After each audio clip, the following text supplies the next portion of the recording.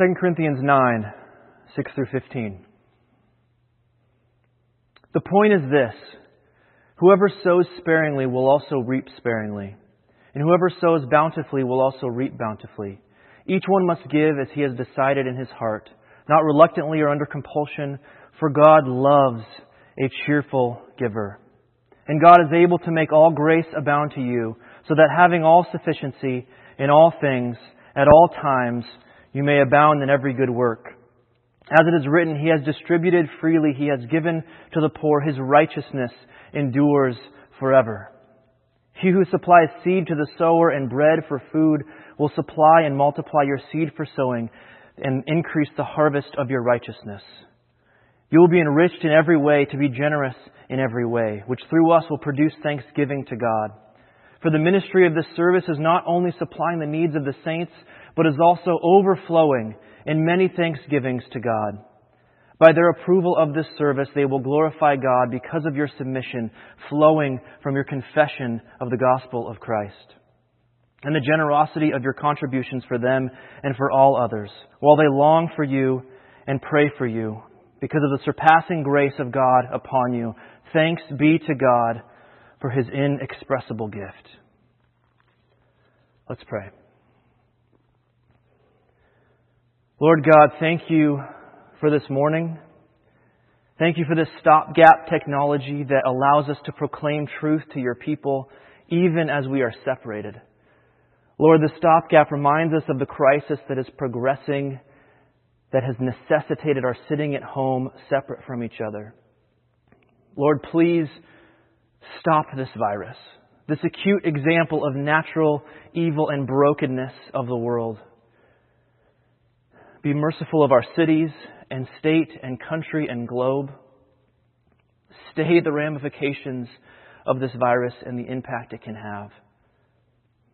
Holy Spirit, use your Scripture this morning to teach us and proclaim truth to us.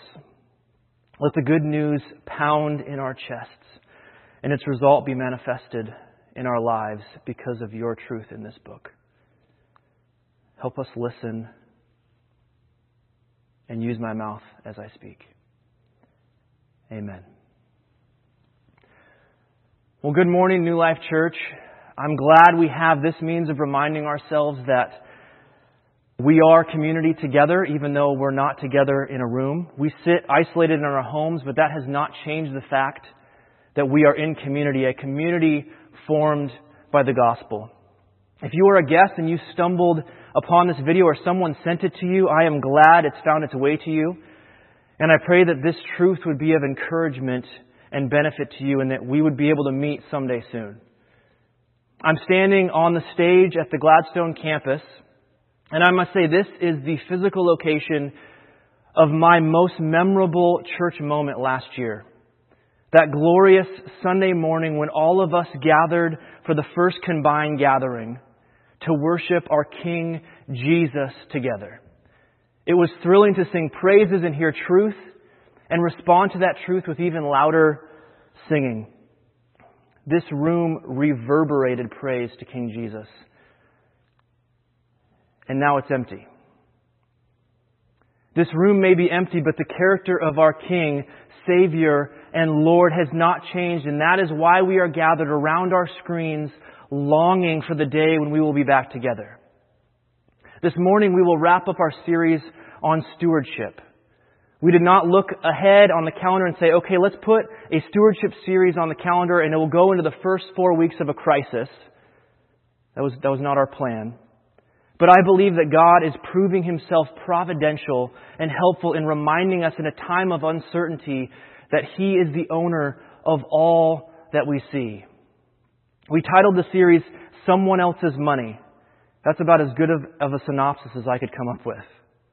The money sits in your pocket or your bank account, and that someone is God. God owns the entirety of the cosmos, and He put into your hands a small amount of His stuff, which makes you a steward. 2 weeks ago, Tim talked about the biblical idea of tithing, that tenth that is given as the floor of your giving, a pattern of giving of those who follow God from the beginning of the book, the Bible. People have been giving this way since the very beginning. And last week, Travis talked about additional, above and beyond type of generosity. He reminded us through the example of a letter to the Corinthian church, the one I just read from, that one has to plan to be generous, and that giving is a way to show people you love them, to show people you care about them. And he challenged us all to plan to be generous. Just as Paul is spurring the Corinthians to be ready to give, to be ready to be generous. This morning, as we draw this stewardship series to a conclusion, we are going to lean in to the benefits and the rewards of giving. And my hope and my prayer is that we as a church will be motivated to be generous. Not just with the regular recurring tithing, but the extra cheerful generosity that characterizes the church of Jesus. Because, and we will see this morning, God's abundance will not be depleted by the cheerful generosity of His people. God's abundance will not be depleted by the cheerful generosity of His people. I'm going to start reading again in 2 Corinthians 9, starting in verse 6. Paul says, "The point is this, whoever sows sparingly will also reap sparingly. And whoever sows bountifully will also reap bountifully. Each one must give as he has decided in his heart, not reluctantly or under compulsion, for God loves a cheerful giver." This is the end of 2 chapters of Paul queuing up the Corinthians to give. Paul has been saying, the Macedonians, your brothers and sisters in Christ, the Macedonians, they don't even have bank accounts like you. They don't even have means like you. They gave to help those saints in Jerusalem. They took your example and were ready to give and be generous. And now, Corinthians, you have to show up. You have means. God has given you stewardship of much. There is a lot of God's stuff in your hands. You need to plan to be generous. You need to plan to be ready to give. And Paul throws it all on the table. Here are the reasons to give. Here are the benefits to your generosity. Here are the things you can experience if you are generous. He says, the point is this, whoever sows sparingly will also reap sparingly. Whoever sows bountifully will also reap bountifully. If you have a bunch of seeds, what is the best way to see something come of them? You put them in the ground. Every farmer knows this. This is a basic understanding of the rules of agriculture. If you want to see something grow, you have to give it to the ground. My wife just set up a small egg crate garden with my boys so they could plant some seeds on the countertop and they could put them in the dirt and they could watch them grow. They put the seeds in the dirt, and now because they sowed bountifully, they gave their seeds to the ground, they are seeing plants bountifully grow. The arugula is popping up over here. The peas are popping up over here. The green onions are sprouting, and they are seeing things happen. They are seeing growth occur. What happens if my son, in a desire to keep what he had because it is mine, kept the seeds in his hands? Nothing. Nothing happens. You're right. In their desire to keep more, they would have ended up with less. But now they get the joy of seeing plants grow. They will get the joy of eating peas and green onions and arugula. They actually like that stuff. They don't have any seeds anymore, but they will have something far better. Paul knows that God set up the generosity with His resources the same way He set up the world of agriculture. You give things and you get rewarded. You put seeds in the ground and you see things grow. You keep them in a jar on the counter and you go hungry. It's as though Paul is saying, don't be silly. Don't be sparing in your generosity. Sow bountifully. Reap bountifully. You and I want to reap good things, and generosity in God's economy brings good things. In light of that, plan accordingly. Decide in your heart how much to be generous above and beyond that normal floor of giving. Figure it out. Look at it. Look at the budget. Figure it out. Make a plan. This is something that is planned and not under the gun, not in the heat of the moment. There is thoughtfulness here. There is wisdom here. There is planning here. There is an understanding that one would decide to be generous and follow through. There is no compulsion here. This is not a situation where a plate goes around the room and then someone gets up and says, the elders have counted the plate in the back, and it has not yet met the minimum budget for this special offering, so we're going to go ahead and pass the plate around again. That's not what we're talking about here. There's no compulsion here. This is an invitation to a planned, cheerful generosity. Above and beyond generosity. And why should I do that? What's the benefit? Because God loves a cheerful giver. Is there a better reason than that? The God of the universe, the creator of all you see, the one who owns everything, He loves a cheerful giver. To think that God would give you some of His stuff to hold on to for a little bit, say 80 or 90 years at most, and allow you to be generous with it, and then show you love and affection because you cheerfully and generously gave it away. What more do you need? God loves a cheerful giver. The ultimate cheerful giver loves it when his stewards are cheerful givers. Do you want to match the character of God? Do you want to match the actions of God? Do you want to be generous like He is generous? Do you desire to use your money in the ways that God would use His money? God loves a cheerful giver.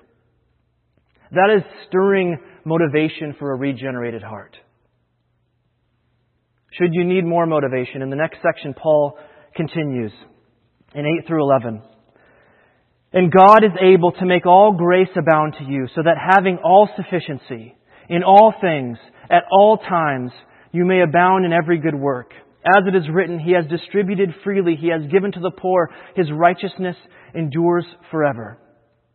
He who supplies seed to the sower and bread for food will supply and multiply your seed for sowing and increase the harvest of your righteousness. You will be enriched in every way to be generous in every way, which through us will produce thanksgiving to God. Paul is speaking right to us. God loves a cheerful giver. Be generous, my friends. And you think, yeah, I want to do that. I want to be a cheerful giver. And then you open up the paper again. And you see the uncertainty cresting the horizon. You turn on news on cable or on TV, or you look at your Facebook feed. Maybe just don't do that.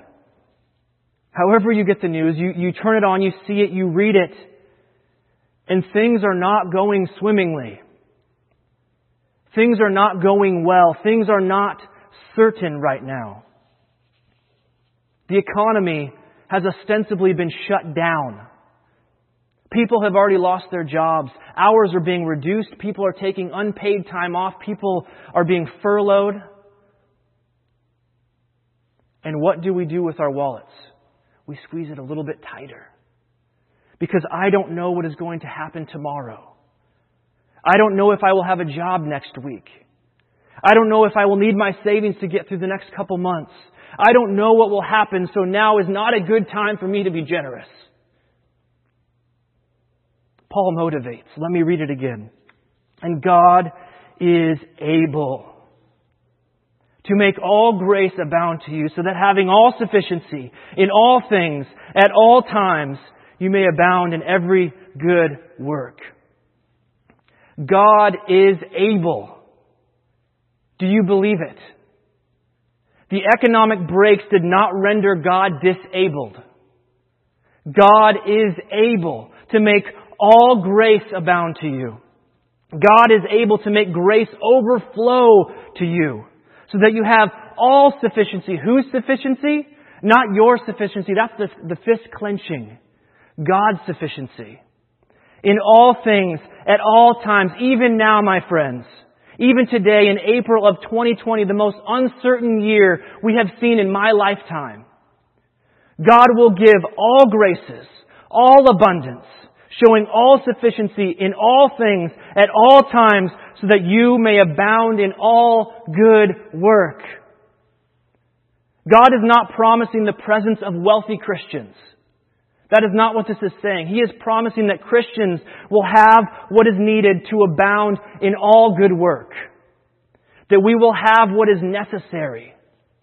God is not going to put good work, righteous work, the opportunity to be generous in front of you and then say, whoops, I ran out of grace.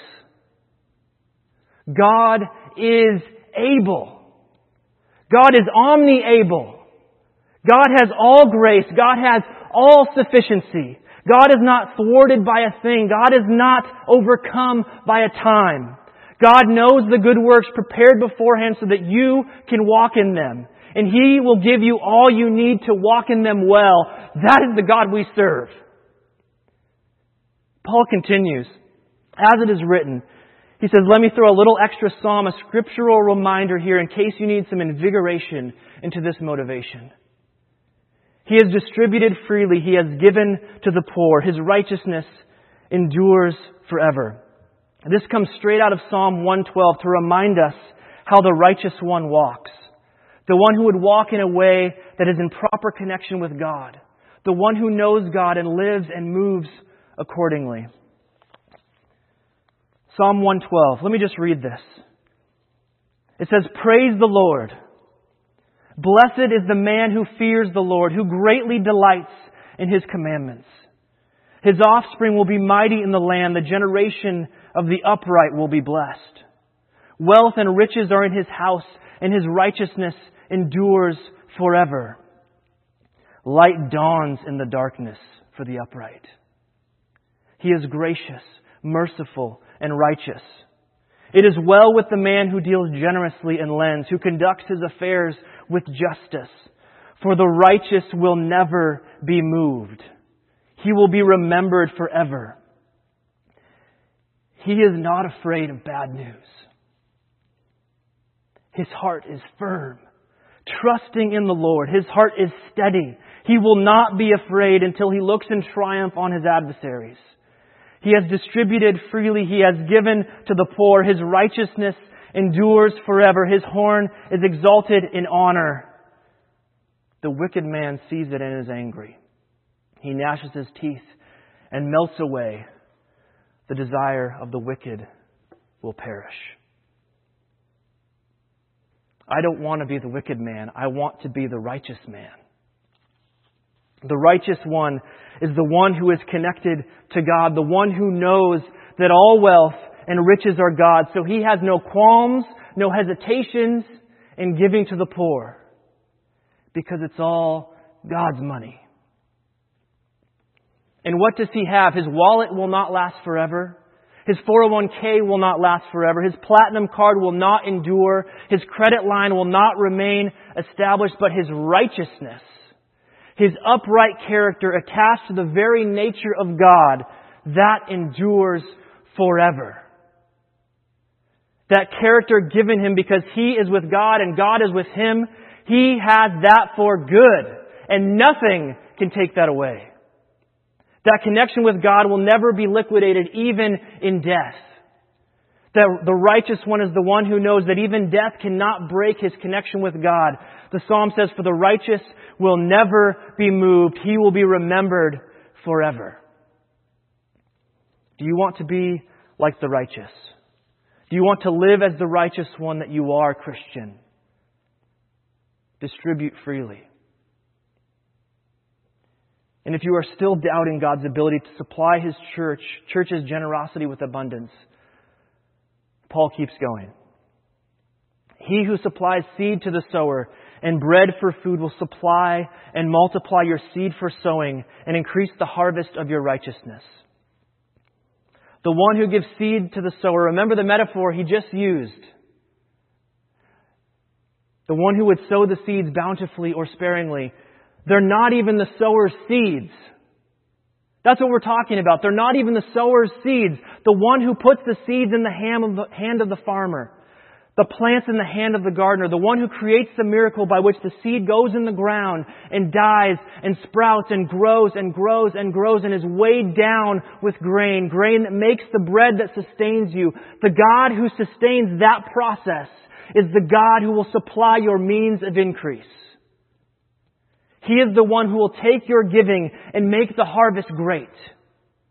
He can take your generosity, the outpouring of your righteousness, and bring a harvest you would never expect.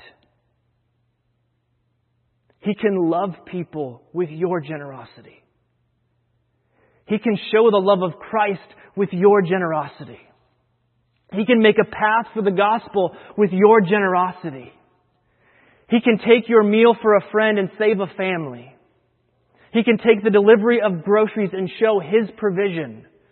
He could take your gift of a mortgage payment and proclaim loudly and clearly that Jesus is the generous one. He could take the gift of paying someone's medical bills and proclaim that Jesus is the one who will make all things new. He can take those seeds and grow things you cannot even imagine. Paul says you will be enriched in every way, to be generous in every way, which through us will produce thanksgiving to God. He can take your gifts and have people shouting thanksgivings. This verse 11, gives me such immense confidence. The God who allows the plants to grow is the God who will enrich us in every way, to be generous in every way. God will not give you a way to be generous and then not enrich you in the giving. Hear me clearly. This is not a giving so I get more garbage theology. This is not a false theology of prosperity. This is not an appeal to your greed so you give so you get a great financial return on your investment. So you can upgrade your car or buy a yacht. This is saying that God's generosity, His abundance, His ability to enrich is limitless. And His ability to enrich you to be generous is not limited by the scarcity of this world. His proclivity to enrich your generosity does not fit in the zero-sum game of supply and demand. You will be enriched in every way to be generous in every way. If God puts a way in your path to be generous, He will enrich you to do it, steward, Christian. My friends, get ready for this. You will be enriched. You may already be enriched to be generous in every way. Those ways are going to come at you. You may have already seen them. You may have seen an inkling. Be on your toes. Be ready. You have the backing of the Almighty God enriching you to be generous in every way. The motivation so far: God loves the cheerful giver. And God will supply all grace and enrich you to be generous. What more do you need? Well, I got more. Paul's got more. In verse 12. For the ministry of this service is not only supplying the needs of the saints, but is also overflowing in many thanksgivings to God. Friends, the ministry of the service of the Corinthians was not just that those in Jerusalem would receive the gift and after they receive it, their needs are met. Paul is heaping on the benefits of the generosity. Corinthians, your gift will put food in their bellies and a roof over their heads, but make no mistake, your ministry does not stop there. Your generosity will overflow in thanksgiving to God. They will receive gifts and they will say, thanks be to God. God provided what we needed through His stewards, the Corinthians. The reward or return of generosity is, yes, meeting the needs of a neighbor or member of the fellowship, member of the community. But the generosity of the stewards of God also brings thanks to God. What more does a follower of Jesus want than to divert words of thanksgiving to God? He says in verse 13, by their approval of this service, they will glorify God because of your submission that comes from your confession of the gospel of Christ and the generosity of your contribution for them and for all others. They will approve the service as would be right and good, but the return of the generosity does not terminate on the need being met. They will glorify God. They will glorify God because of your submission. Submission, what is that? That particular act of submission is the service of generosity. But broadly, that posture of submission is the stance of you, Christian, when you prostrate yourself as a steward. And you say, all of this is God's. I yield all I am, all I possess, all I plan, all I save, all I have to the ownership of God. Submission in this says, none of this is mine. None of this is owned by me. And I am a steward, so I can quickly and generously, it can generously flow through me in generosity to others. And why is there this submission? It is the submission that comes from our confession of the gospel of Christ. We know the one who became poor so we might become rich. We know the one that made us stewards. We have been purchased by the Son of God, so our posture comes easily. Because of this reality, our posture points to our confession. Our submission and service points to our allegiance. That service you do, that generosity you give, as a direct result of your confession of the gospel of Christ, that brings about the glory of God. And those of us who desire to love the Lord our God with all our heart and all our soul and all our mind and all our strength, this reward of giving is thrilling. They will glorify God. Let's go. And he says, the generosity of your contribution for them and for all others. Paul says, for them and all others. Their opportunities to give towards this end did not finish with Jerusalem. Their brothers and sisters in Jerusalem. There would be other saints who needed help. There would be other neighbors who needed help. There would be other people in need who could be given contributions. Contributions of the stewards of Christ do not just end as a mere tax-deductible donation. That is not the point. Contributions reap the glory of God from the mouths of the served. Contributions from the hands of those who know the gospel creates reasons time and again for those who confess to confess the name of the generous God. In verse 14, he says, while they long for you and pray for you because of the surpassing grace of God upon you. God was surpassingly gracious to the Corinthian Christians. They had means. They had ways to give. And as they took those opportunities to give, they were giving the ones in need in Jerusalem reasons to glorify God. Reasons to again remember the confession of the gospel of Christ. Reasons to again remember that God was gracious. Reasons to remember and pray for and long for their family in Corinth. Reasons to ponder that they share the identity as heirs with Christ. Reasons to give glory to God. Oregonians, citizens of West Lynn, Wilsonville, Gladstone, Oregon City, whatever city you sit in right now, God has been surpassingly gracious to you. Travis reminded us with the words of Paul to plan to be generous. Paul is reminding us here of the exceedingly great benefits of your generosity. Friends, there will be many opportunities to give. We are sitting in the midst of a moment of uncertainty for everyone, the likes of which we have not seen since probably the Second World War.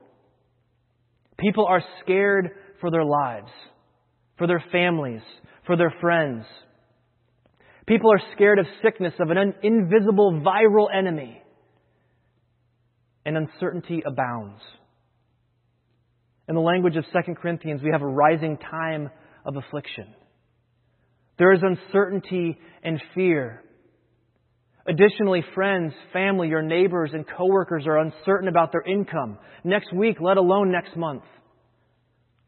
Last week, 1% of all inhabitants of the country applied for unemployment. That has never happened before. Never. Friends, there will be opportunities to be generous. Generous with your money, the thing you would be most tempted to hold tight. With your presence, with your words, with your time, with your resources, with your confession. If you don't know someone now, you will know someone very soon who is uncertain if they have the money to make it through the month. If you don't know someone now, you will know someone soon who is sick. If you don't know someone now, you will know someone soon who shouldn't get out of the house, who can't go get groceries for themselves. There is already an influx of the most vulnerable straining our existing structures, the foster care system, the food banks, the care for the homeless. Keep your eyes open and you will see opportunities, local, across the street, here amongst us, to be generous and to love people. We're in the midst of a crisis. But friends, the crisis has not changed the character nor the ownership of our God. Our posture in this is not predicated on the posture of those who face it with uncertainty and fear. Ours is a posture founded on the God who will one day make all things new, and in the meantime has given us responsibility of stewardship because of our confession of Christ. Plan to be ready to be generous, knowing that the same God that backed the generosity of the Corinthians is the same God that backs you now. Know that your generosity, His abundance, has not been depleted because a novel coronavirus is on the scene. So stand up, church, and be generous stewards. You have the owner of the universe backing your generosity. Whatever He has given you, be ready to be generous, and know this: God loves a cheerful giver. God is a cheerful giver. Know this: God will make all grace abound, for all sufficiency, in all things, at all times, for all good work. Know this: God's abundance will not be depleted by the cheerful generosity of His people. Know this: God will take generosity and increase righteousness. God will take your generosity and increase thanksgiving. God will take your generosity and increase the glory people ascribe to His name. God will take your generosity and show others who Jesus is. What better opportunity could you have than to be generous with someone and they turn around and ask, "Why did you do this? Things are uncertain right now. Why did you do this? Why did you put yourself at risk?" And you could say, "Oh, my friend, because I follow a generous God. He loves me. Jesus came to rescue me and put our relationship back together. He has been a cheerful giver to me. He became poor so that I may become rich, and I am forever connected with Him. And all I have is His, so I'm giving to you because I want you to know who He is." That's a wonderful opportunity. And as Paul ponders this, as he's thinking about the benefits, thinking about the wonderful outcomes that can come about when we are generous as a church, it is as though Paul begins to ponder the gospel, the confession of our faith, the gospel of Jesus, because he ends with an exclamation. He has been driving home benefit after benefit, reason after reason for us to give expressible gifts, tangible gifts, practical gifts. And then, as though catching a glimpse of the vast magnitude of all the gospel encompasses, he exclaims, "Thanks be to God for His inexpressible gift. We belong to the mightiest giver of all. He kept nothing from us. He gave us Himself, Jesus, the Son of God, who stood at the beginning, creating all we see, who will inherit all that was and is to come. The one who is the King of the cosmos. All reality is His dominion. This God, inexplicable majesty, came down, set the grandeur aside, came to us, gave Himself for us. God gave us Himself. God gave us relationship after we had run away. God gave us inheritance we had no right to claim. God gave us mercy for which we had no expectation. God gave us a hope we had no reason to ponder. God gave us an assurance we could not fathom. God gave us the greatest gift, an inexpressible gift. And now we, His church, His blood-bought community, will have opportunity again and again and again to give expressible gifts that point to the inexpressible, Jesus. Father, You are a gracious, gracious God who gave us salvation, gave us connection, and have been generous even on top of that, allowing us to be Your stewards. Refresh our hearts with the great things You can do with our generosity, Your generosity. The future is uncertain and daunting for us because we do not know what will happen. But You are not aloof nor in the dark. Make certain in our hearts your abundance so that we do not grip material as though it is our certainty, as though it could be our protection. Let us not believe that lie and thus reject generosity. Empower us to give as those that know the one who owns the entirety of the abundance of the universe, of all creation. Holy Spirit, calm us where we are scared. Give us peace and sit us in an understanding of our relationship with the Almighty God, who is not thwarted by virus or economic trouble. Help us see the opportunities to love and serve and be generous and put the words of our confession quickly on our lips. Give us cheerful hearts of generosity. God, I'll pray it again as I have prayed in almost every Zoom meeting I've sat in the last couple of days. End this crisis quickly and resolutely. And even if you do not, make the glory of your name through the work of your church be great in the midst of this crisis. As people experience the brokenness and groaning of this world, draw them to yourself, the one who makes all things new and restored. It is in the name of Jesus, the inexpressible gift, we pray. Amen.